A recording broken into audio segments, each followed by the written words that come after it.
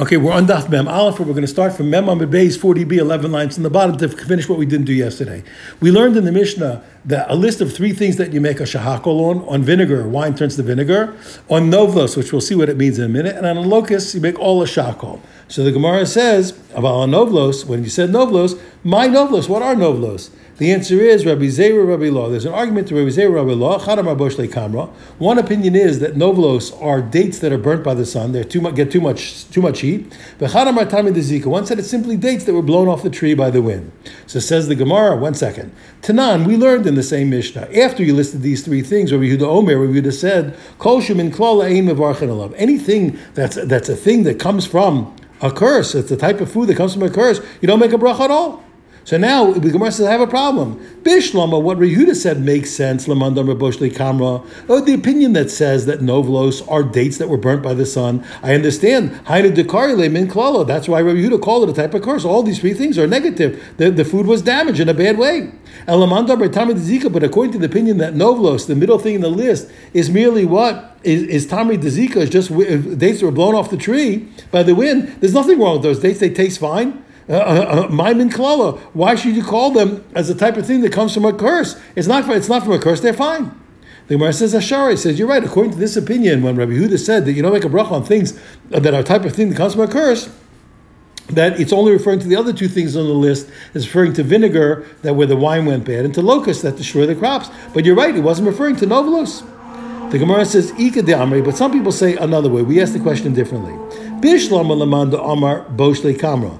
Everything makes sense according to the opinion that says that novlos are dates that were burnt by the sun. I understand why I make a shackle instead of making the proper bracha for the date, which is bori pri eitz. We make a shackle because it's become a lesser fruit by being damaged by the sun. So we make a shackle and not its original bracha of bori pri eitz. Elamanda Bartamid Zika, but the one who says that they're dates that fell off the tree because of the wind, they were blown off the tree. Bori pri eitz we should be making a bori pri eitz. There's no reason. Forget about the curse. There's no reason to say bracha shackle. It's a fine date. You should get completely bori pri eitz. This is so compelling that the Gemara drops it and says we made a mistake entirely. Ella, but no, the answer is what? That this argument that we discussed is not applied to this Mishnah. Nobody argued about what novlos means in our Mishnah. Ella, but novlos stama, where it's written just novlos, like it's written in our Mishnah, kuli amalo pligi. There's no argument whatsoever. The bishula kamra, everybody agrees. The boshle kamra. Everyone agrees that they are dates that are burnt by the sun. The answer is, where was the argument that we discussed? It was an entirely different case, okay, and it's where it says, and where the Mishnah says, benovlos tamra. It's a case where instead of writing the word novlos, it writes novlos of the date palm. So, okay, and now we're going to see in 1 minute what that is. But I want to know, so in other words, so the whole argument is about a different thing entirely. Now, just as by way of introduction, you know that the rabbis made a rule called demai. But let's say a person who's unlearned wants to sell us crops or give us crops that he grew. The rabbis are afraid that unlearned people were worried about their money and they weren't taking tithes, and the produce that hasn't been tithed is forbidden to eat. Now, really, the truth is that it's a rabbinic decree, and they said, unless you know for sure that tithes were taken, when you get something from an unlearned person, you have to take the tithes again. You have to meiser yourself. But since it's a rabbinic decree, and we're not saying that it's forbidden, but the rabbis forbade it because they were lenient in this point. Whenever produce is cheap and not valuable, a whole list of things, the rabbi said, even though we made a decree that you can't, that anything you get from an unlearned person you have to tithe again because you're afraid they didn't do it. When it's really cheap stuff that's not valuable, we don't say that they didn't tithe it, and you can buy it and you don't have to take meiser. So we're going to look at a list of cheap things. Now the whole list is not relevant to us. We're going to translate it, but the main thing is the end of the list. It talks about novlos tamra. It's in the context of that Mishnah that we had an argument, because there it says novlos, not stam novlos. Novlos, as I've written in our Mishnah, is talking about things that were burnt by the sun. Dates were burnt by the sun. Novlos tamra, we're going to have an argument what it means in that context. Okay, let's take a look at that Mishnah. The Tanan, because we learned hakalin shebedmai. These things have a lenient rule when it comes to the rule of demai, where you usually have to take meiser from stuff that you bought from an unlearned person. Okay, since they're cheap, we don't worry that the unlearned person didn't take Meiser, and you don't have to Meiser them. What are they? Here's the list. Hashitin, Varimin, Vauzradin, B'no Shuach, B'no Shikma, Vagufnin, V'nitzba, V'novlos Tamra. The last thing on the list is Novlos Tamra. We'll get there. First, the Gemara explains what all those things mean. What are Shitin? Amar Rabba Bar Bachan, Rabbi Yochanan, Min Te'enim. It's a type of fig that grows in the desert. Rimin is okay. What is rimin? Kande. Okay, that's something. It's something that grows on like a bush-like tree. Ha'uzradim is tulshe. Uzradim are tulshe. What is that? It's something that it grows wild. We don't plant it. But no shuach. What is that? Amar Rabba Bar Bachan, Rabbi Yochanan, te'enei chivarasa. They are white dates. They grow in the forest. White figs. I beg your pardon. But no shikma. What is that? Amar Rabba Bar Bachan, Rabbi Yochanan, duvle. B'no Shikma are apparently they would graft somebody grafted a branch of fig onto a walnut tree. So those are figs that grow on a walnut tree. Gufnin, what are gufnin? Shilcha gufnin. They're the grapes that grow at the end of the season. They never really ripen. And what's nitzpa? Nitzpa, you know that word, we've heard that before. Pircha, let's talk about the fruit of the tzlaf of the caper tree, which we discussed before.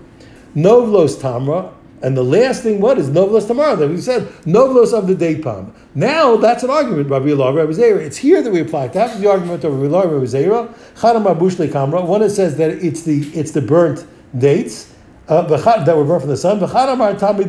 One of them says it's the dates that were blown down by the wind. Now, the Gemara challenges, even here, that applying their argument to Novlos Tamra, okay, we still challenge the opinions. Why is that? Bishlam Alamanda Rabosh Kamra. It all makes sense according to the opinion that says that they're burnt dates. That's why we learned that here that you can be lenient when it comes to rule of demai. Why? Which teaches you what? If you don't know that they weren't meisered, you can be exempt. You don't have to meiser them. You can assume they're meisered. Havadai, but according to this law, since you can only be lenient when you don't know, if you knew for sure that they weren't meisered, chayav, you're obligated to meiser them. Now that makes perfect sense. If they are dates, yes, if they're dates that were burnt by the sun, here they're dates that when you don't know that they weren't meisered, you don't have to meiser them. But if you did know that they weren't meisered, you certainly have to meiser them. They're produce and they have to be meisered. And because they belong to somebody, as we'll see. But according to the opinion that it's talking about dates that were blown off the tree, what do you mean, Vadah and Chayiv? You want to tell me that if you knew for sure they weren't meisered, you would be obligated to meiser them? There's a rule. Hafkeira Ninu. They're ownerless. A rule is that you only have to give meiser on produce that's owned by somebody, but something that became ownerless, even if you took it back again and owned it afterwards, you don't have to give meiser. Over here, when the dates are blown off the tree, everybody gives up hope on them. Everybody lets them go. They don't belong to anybody. So even if you pick them up afterwards, even if you knew for sure that they weren't meiser, you wouldn't have to meiser them. So how can anybody have an opinion that those dates are the dates that were blown off the tree? My answer is no. I can answer you. You know why? Because even though it's true that produce that's ownerless that you take, you don't have to give meiser on. That's only if you don't pile it up into you don't make a store of it. But the rabbis are machmer that once you make a store of it, even from ownerless stuff, you have to take meiser. So the answer is Hacham as we're talking about Shas and Goren. It's where the person made a store of those things, of those dates, after he picked them up. When it comes to the stalks of sheaves of grain that fall down when you're harvesting them, that you have to give to the poor, bashikha, or stalks of grain. Stalks of grain that fall down when you're harvesting. Bashikha, and the sheaves, the bundles of grain, the two that you forgot when you were harvesting. Vapeya, or the corner of the field. All these things you have to give to the poor, and all of those things are called hefker, and you don't have to give meiser. All of those things, sha'asan goren, if you made a grain pile, made a store of those things, hukbul meiser, they now become established that you have to give meiser according to the rabbis, because people are going to think it didn't. People won't know that it didn't come. People won't know that it came from an ownerless situation. And some people attack it this way. Some people ask the kasha this way. It all makes sense to me. Those people who explain that when the Mishnah in Demai told me about Novlos Tamarim, that it was talking about the dates that the wind blew off, That's why it makes sense that in our Mishnah in Brachos, it referred to those dates as stam, as novlos. V'hasam, and over there in Demai, kari lo tamar. It called me novlos of tamar. Why? Because they mean two different things. According to that opinion, when you say stam novlos, like in our Mishnah in Brachos, it means the dates that are burnt by the sun. And when you say novlos tamra, like it said in the Mishnah in Demai, it means the dates that were blown off the tree by the wind. Elamandam Raboshli Kamra, but according to the one who says that not only in the Mishnah in Brachos does novlos, the word alone, mean dates that are burnt by the sun, but also here in the Mishnah, also over there in the Mishnah of Demai, that it means ones that were burnt by the sun. So there's no reason to have two different languages in the two different Mishnahs. Nisnei adi novlos tamara should either in both Mishnahs refer to them as novlos tamara, or idi novlos tamar, or should have said each of them, you should have called them novlos, since in either case they mean the same thing. The Gemara says kasha, that's indeed a difficulty to that position. To the position that says that they means the same in both places, it's a kasha. Now we are going to get into what types of precedents. We learned in the Mishnah, if there are many types of fruit in front of him, you make the bracha on the one that you want. And Rabbi Yehuda said, no, you have to make the bracha on the one of the 7 species that Eretz Yisrael was blessed with.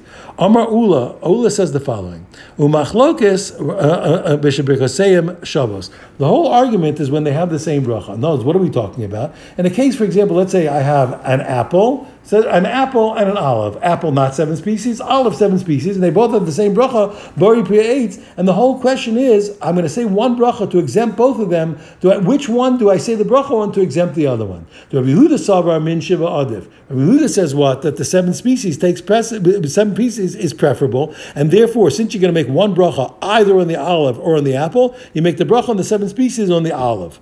Rabbanan Savri, and you take the bracha, you make the bracha on the olive and exempt the apple. Rabbanan Savri, they say no. The rabbis believe mincha bevadif. What you like is more important. Better say the bracha on the fruit that you like. If you like the apple, say the eitz on the apple and exempt the olive. If you like the olive better, make the bracha on the olive and exempt the apple. But let's say they're not the same bracha. Let's say, for example, I have a radish, not the 7 species, which is an adama, and I have an olive, 7 species, which is eitz. Everyone agrees. Everyone agrees that what I don't make one bracha for the two of them. And even though we learned that in theory, if you made a bracha on an adama, on a fruit of the tree, that you're yotze, because we said the fruit of the tree also comes to the ground. Here we don't say that. Everyone agrees. If you have a radish and an olive, you don't make a bracha on the radish to exempt the olive. You make a bracha on the radish for itself and a bracha on the olive for itself. And why is that? When did we say, at least theoretically or after the fact, that you can make a bracha on a ground fruit, the bracha of a ground fruit on a fruit of the tree? It's when you make the bracha of a ground fruit on the fruit of the tree, but not when you make a bracha on the ground fruit for the sake of the fruit of the tree. That no. So therefore, the argument is when two things have the same blessing, the only question is, you're going to say one blessing for both. Which fruit do you say the same blessing on? One opinion is whatever you like. That's the rabbis. One opinion is Rabbi Yehuda, you say it on the whatever the 7 species is. Mesi Bey comes the Gemara, says, "Oh, kasha. You want to tell me when the brachas are different, you don't make one bracha for the two of them? I'll show you a brayso that says clearly that you do."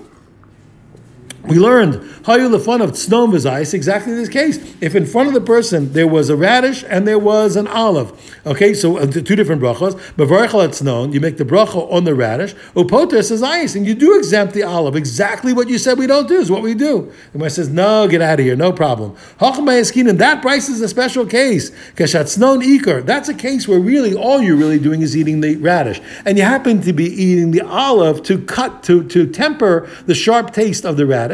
So in that case, where really you're making one bracha for a different reason entirely, like we always learn. When you have a food that you're eating and there's another food that's subordinate to it, you only make a bracha on the food on the superior food. So since the olive is only there to assist the eating of the radish, you make the bracha on the radish, and we ignore the bracha. It's not that the bracha on the radish is the same bracha going for the olive. It's that we exempt that the olive doesn't need a bracha. The bracha on the radish exempts the bracha on the olive because the olive is only there to assist the radish. The Gemara says, 1 second. If it's true, if you tell me that case of that brisa is not where I'm eating a radish and an olive each for themselves, but the olive is only subordinate to the radish, Ema Seifa, how are you going to read the end of the brisa? It says about the very same case, Rabbi Yehuda says, Mavarech ala zayas, shazayis min shiva, you make a bracha on the olive because the olive is one of the 7 species. So you see that, so what are you going to say over there? If according to what you told me, it's a case where you're eating the radish and the olive is only subordinate, Leslie the Yehuda, you're going to tell me Rabbi Yehuda doesn't hold the principle that we just employed, that was taught. Shakol shu'ikar, anytime you have an essential food, vimo tfeilim, there's a food that's subordinate to it. You only make the bracha on the essential food and you exempt the one that is subordinate. The less than if you say, oh, no, you know what it is? Rabbi Yehuda doesn't hold that principle. I'll prove to you that it's not true. I know that Rabbi Yehuda does believe in this principle. Because didn't we learn?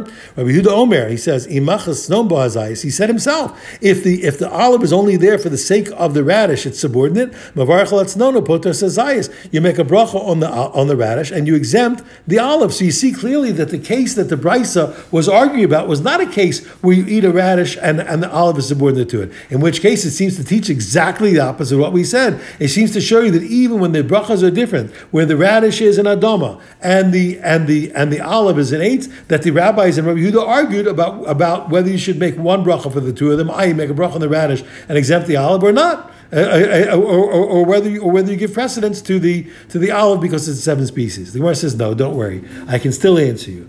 I'm telling you what said in the brisa was where we're eating the radish for itself, and the olive is only subordinate. And even though it seems later that Rabbi Yehuda is arguing with that case, he was really arguing about a different case. Okay, Rabbi Yehuda Rabbi Yehuda and the rabbis are arguing about something else. Now, what's the issue? Because you thought what Rabbi Yehuda said later that was speaking about the same case. It's not. The Chasuri Mechsera, part of the brisa is missing. Now we're going to see the whole continuity, and you're going to see that the final argument was the same argument that we've always known between Rabbi Yehuda and the rabbis when the brachas are the same. Here's how the brisa goes.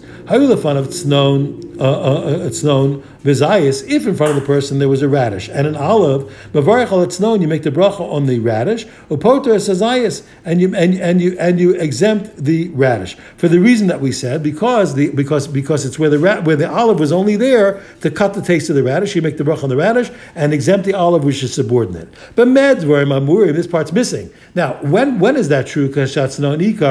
Okay, that's only true when the radish was the essential food and the olive was subordinate to it, just like we said. But if it's not a case where the radish is essential, and that where you're eating both of them equally, the radish for itself and the olive for itself, everyone agrees, you make a bracha on this one, and you go back and make the bracha on this one. So therefore, that's exactly what we learned. But let's say you have 2 fruits in front of you, where they have the same blessing. For example, apple and olive. The Raisa says you make the bracha on whatever you want. That's the opinion of the rabbis. That what you like is where you make the bracha. Yehuda says no. There you make, when the brachas are the same, you make a bracha on the olive. Okay, shazayis mimin shiva, because the zayis is one of the 7 species. So the way we learned it up until now is essentially that the whole argument is about when you're going to make one bracha for 2 things, which fruit you make the bracha on. It's clear they all the same bracha. You're going to make one bracha. The question is, do you make the one bracha on the radish, for example, or do you make the one bracha on the olive? Pardon me, not that case. The question is whether you make the one bracha on the apple or the one bracha on the olive, right? Because the bracha is the same. But where there's 2 different brachas, like the radish and the olive, we don't make one bracha, we make 2 separate brachas. Now we're going to have a new argument and say no, and I'll preempt it and say that the argument is going to be that the rabbis say even when the brachas are different, there's an argument. Why? Because Yehuda is not arguing about, even when there's 2 different brachas, we'll still argue which of those 2 brachas is said first. Up until now, we argued about when you have one bracha, we argue which fruit you say the one bracha on. Now we're going to say no, when you're going to say different brachas on different fruits, which bracha comes first? Which fruit is going to come first? Which bracha should you say first on which fruit? I think I said it right. Pligi ba Rabbi Ami, Rabbi Yitzchak Nafka. There's the argument. Chadamar, one of them said, they argue it. Chadamar, one of these rabbis said, Amachlokes, B'Shikabirchosem Shabbos. One of them says, just like we said before, in the name of Ula. The whole argument is when they have the same bracha, apple and olive. So Rabbi Yehuda Savar Min Shiva, if Rabbi Yehuda says that the 7 species is preferable, and therefore you make the one bracha 8 on the olive and you exempt the apple. Rabban and Sabra, the rabbis believe min chavi vadiv. They say no, the whatever you like better, that is more important, and therefore you can make the bracha of 8 on the apple or make the bracha of 8 on the olive. Shabbos, but when the two brachas are not the same, for example, you have a radish and an olive, everyone says you make the bracha on this one, a bracha on that one, and it makes no difference. Bechad, so that first opinion was everything we learned up until now. It agrees with Ula. Bechad, one of them says, Omar, he says no. There's an argument even when the brachas are not equal. You still have to know which fruit to say the bracha on first. And if you say that as we're going to see in a moment, and that is what? Because So the Gemara said, let's take a look and see how we figure that. The Gemara says, Bishlam al-mandam because same Shabbos machlokas. I understand very well the opinion that says, like we learned up until now, that the argument is when the bracha is the same. Shapir, it's very easy to understand what the argument is. The argument is, since you're going to make one bracha, you make the one bracha on the apple and the one bracha on the olive. Elamandam b'shem because same Shabbos pligay. But if you're going to tell me that there's an argument when they have two different brachas like radish and olive, but my pligay, what are they arguing about? Who could not agree that you have to make a bracha on the olive for an eight, so you have to bracha on the radish, a separate bracha of Adama? It's clear. Rabbi Yirmi says, don't worry, I'll tell you what the machlokas is. The machlokas is this, is lahagdim, is which one you have to do first. As we're going to see in a second, because since we're going to learn from the pasuk in the Torah, that the 7 species have a pecking order, and when faced with a list of them, one of them is going to be is going to take precedence. You make its bracha on that fruit before, and certainly when they're the same bracha, you're going to have an argument of which fruit to make the bracha on first. Whereas before, it's the question of which fruit do you make the same bracha on. This can be a question, which bracha do you make the bracha on which fruit do you make the bracha on first? As we learned, Dom Rabbi Yosef, V'iteima Rabbi Yitzchak. We learned, Kol ha-mukdam b'pasuk zeh. Anything that comes earlier in this pasuk, there's a pasuk in the Torah that tells me the list of the 7 species. Whatever comes first, mukdam lebracha. It comes earlier in the bracha. Shenemar, as it says, here's the pasuk. It says, Eretz, the land of chita, of wheat, usaora, barley, v'gefen, grapevine, uta'ena, date, v'rimon, pomegranate, Eretz Zeh Shemen, a land of oil giving olives, udvash, honey, which is dates. Those are the 7 species. So whatever comes first gets the bracha first. Upligi Rav Chanan, and this argues with Rav Chanan, who says what? That pasuk does not teach us that there's a preference in saying brachas. Then Rav Chanan, he says no, that's not what that pasuk teaches, but rather call a pasuk kula shiri nemar. The whole pasuk is there just to tell me that the 7 species are also used as standards for classical halachic measurements. Now we're going to get the list of how the 7 species represent 7 measurements for important halachas. Chita, what does wheat measure? It's the following: in a house that's leprous, if anything that comes into the house becomes unclean, spiritually unclean. People, clothing, utensils. In general, anything that comes in becomes unclean immediately. However, a person's clothing that they're wearing, even though when the person walks in wearing their clothing, when the person walks in, they become unclean immediately. Their clothing only becomes unclean when they've been in the house long enough, let's say, to have eaten. So we're going to see hanichlas l'bayis hamenuga.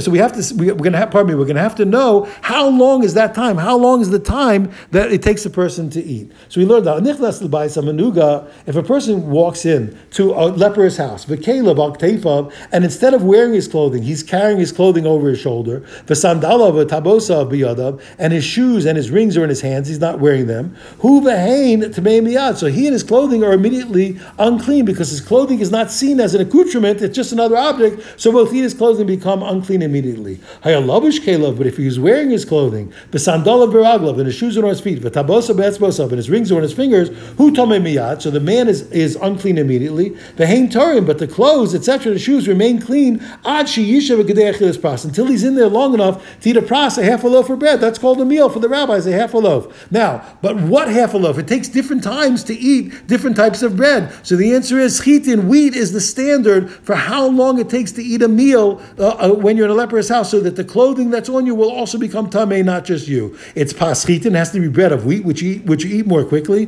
Below pas sorim, and not bread of barley, which is eaten slowly. Meisiv, it's where the person's sitting down because you eat it quickly. V'ochlam lifton is also eating it with something that's smeared on the bread, which makes you eat it faster. So that's the measurement. Wheat is the measurement of the loaf of bread that time of which it takes to eat that lets your clothes become tamei in a leprous house. So what does barley teach me? Because a bone of a human corpse that is the size of a barley, that makes a person who touches it or even who moves it without touching it, it makes them tamei. So that's the amount of a barley. Okay. Furthermore, but a barley's worth of bone does not make a person who's under the same roof with it become tamei. You need a larger amount of bone or parts of the bone, etc. Geffen, what does the grape teach me? The grapevine, kedei revius yain lenazer. The wine teaches me that you need the measurement of a revius. For a nazar. A nazar is a person who's forbidden to drink wine or even to eat grapes. Now we have to know to drink the wine. So the amount of wine he can't drink is a revius, is a quarter of a loaf. How much? But let's say he eats the hard parts of grapes. He eats the solid parts of grapes, the pits, the shells, etc. How much does he have to eat? So usually the measurement is a kazayas, an olive's worth. But here the measurement is a revius. Well, how do I take a liquid measure in a solid? The answer is it's the amount of solid it takes to displace that liquid. So the amount of solid grape that if you would put into liquid would displace a revius, a quarter log of liquid, that's the amount of solid that the nazir transgresses when he eats grape solids. Now what is that? You have to know, but it's different liquids have different thicknesses. And the thicker the liquid, the more solid it takes to displace the very same amount of liquid. So wine is thicker than water. So therefore we learn that it's a revius of wine, of the geffen, and therefore to know how much grape solid the nazir will have transgressed with, you have to measure the amount of grape solid that would displace a revius of wine as opposed to a revius of water. So that's the measurement that the grape teaches me. Te'ena, what does the fig teach me? What measurement is that? So on Shabbos, in order to be liable for carrying foodstuffs in the public domain, you have to have a meaningful amount of foodstuffs. What is that amount? It's the amount of a grogeres. A grogeres is a dried fig. So that tells me. So the fig tells me the measurement for carrying on Shabbos of foodstuffs. Okay. Now, furthermore, what about a rimon? What about a pomegranate? So you know that when a utensil becomes destroyed, even if it was tamei, the tumah goes away once the utensil is destroyed. Now the question is, what's called destroyed? So when you have utensils of salesmen, the smallest hole already destroys the utensil. But householders, they're very practical. If you get a little hole, let's say you used to keep a small thing, used to use small items in that bowl, in that utensil, and it got a small hole. So you start using bigger produce that won't fall through the hole. So each time it gets a bigger hole, you just keep using bigger produce. Where's the point where it's finally called broken? The answer is kedetanan, like we learn, kol klei balei batim, the utensils of householders, shirin kirimonim. The amount that finally destroys the utensil, says it's useless, is when the hole is so big that a pomegranate falls out. That's already so big it's useless. It's already not considered a utensil, and if it was unclean, it becomes clean at that point. Eretz zeh shemen. How about oil, olives that give oil? What is that land? What land of olives that give oil? That's the land where all the measurements are the measurement of an olive's worth. The Gemara says, "Come on, get out of here." What do you mean, all the measurements? We already just had other measurements like the pomegranate, etc. Ella, but rather say what? The majority, or a great many of its measurements are the measurements of a zayis. For example, an olive's worth tell me how much a person is liable for eating forbidden fat, for eating blood, left over from sacrifices, all these kinds of things. Devash, the last thing, which is dates. What does that measurement? Does that teach me? That teaches me a large date b'Yom Kippurim. That's the amount that if a person eats on Yom Kippur, that they have transgressed the prohibition against by eating and not afflicting themselves. So the other opinion that we said that it says that the pasuk is talking about precedence of the fruits. Why don't they accept that it's about the measurements? He says, get out of here. Did anybody see in this pasuk the actual measurements? The real source of all these measurements, the Rabbanan, I really got them from rabbinic tradition. The pasuk is merely a reference point where we can see all these measurements, and each of the fruits that Eretz Yisrael is blessed with represents a famous standard for halachic measurements. But that's not really what it's about. Okay, now so we're back to we said we have an opinion that the pasuk teaches that Rabbi Yehuda is following the pasuk, that we have to know which fruit gets precedence for its blessing according to its rank on the list of the fruits that Eretz Yisrael was blessed with. These two rabbis were sitting in a meal. They brought in front of them dates and pomegranates, two of the fruits that Eretz Yisrael was blessed with. Rav Hamnuna took the date and he made a bracha first, which is very strange because it's the end of the list. Of all the species, number 7. Amar Rav Chisda said to him,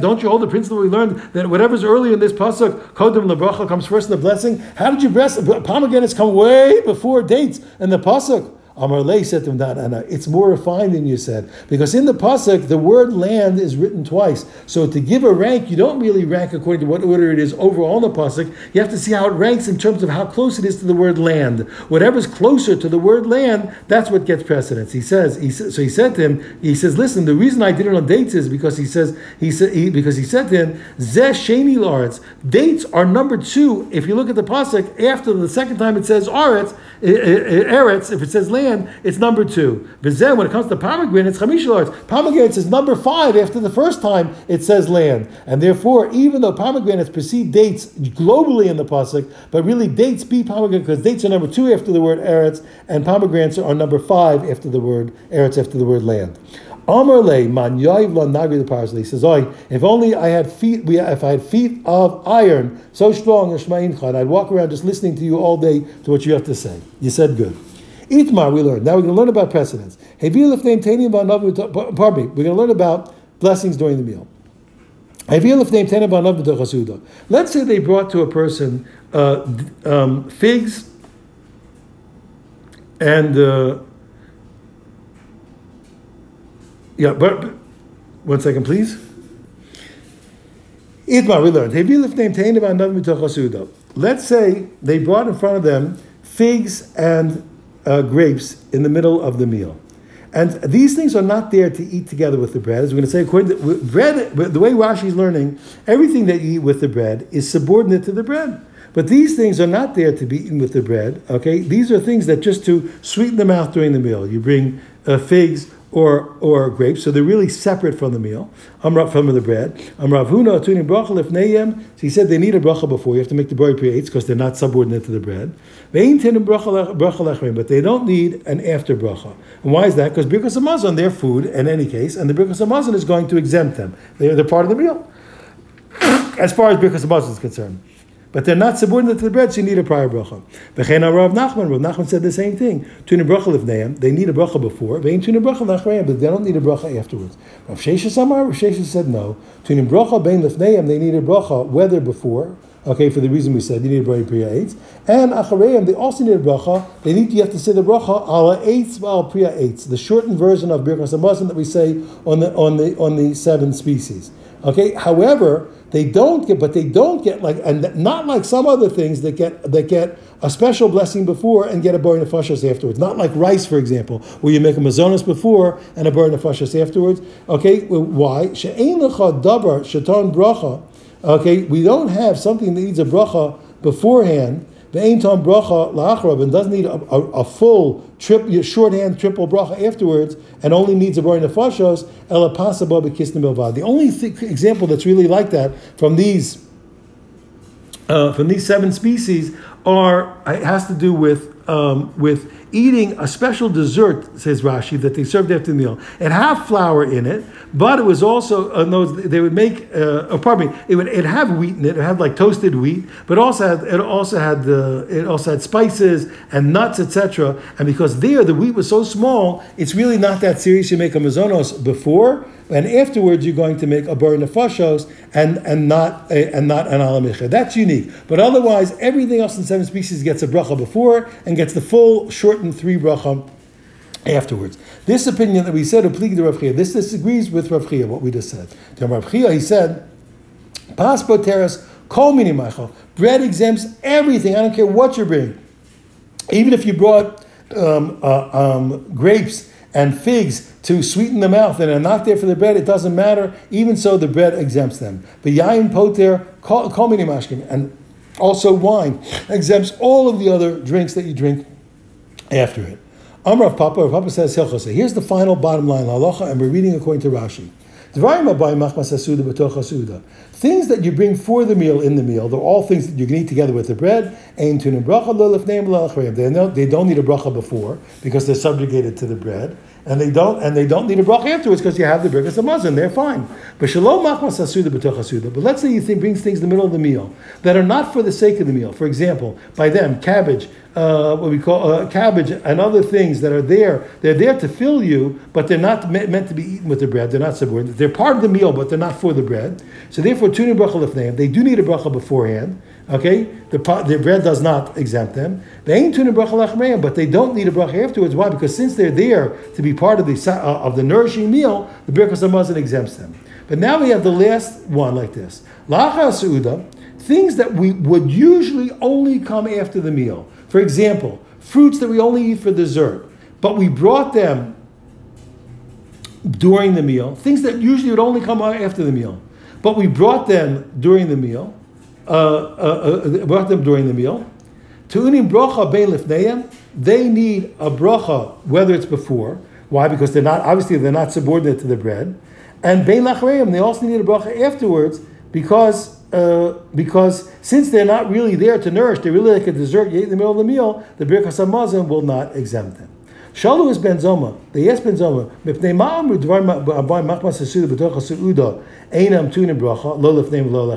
they asked him, why is it the things that you bring during the meal that are for the sake of the meal, how come they don't need a bracha before or after? So he said to them, and the answer is because the bread exempts them, like we said. So they asked him a question, if that's true, so why shouldn't wine that we eat after the bread also be exempted by the bread? So he said to them, Shana Yain. He said, wine is different. And why is that? The going bracha latzma. Wine is unique, as we learned before, because wine, oftentimes when you don't really care, you're not even interested in the wine, but you have to make a bracha on wine anyway for like Kiddush and Havdalah. So wine is so special that it never becomes subordinate to the bread. Thank you very much.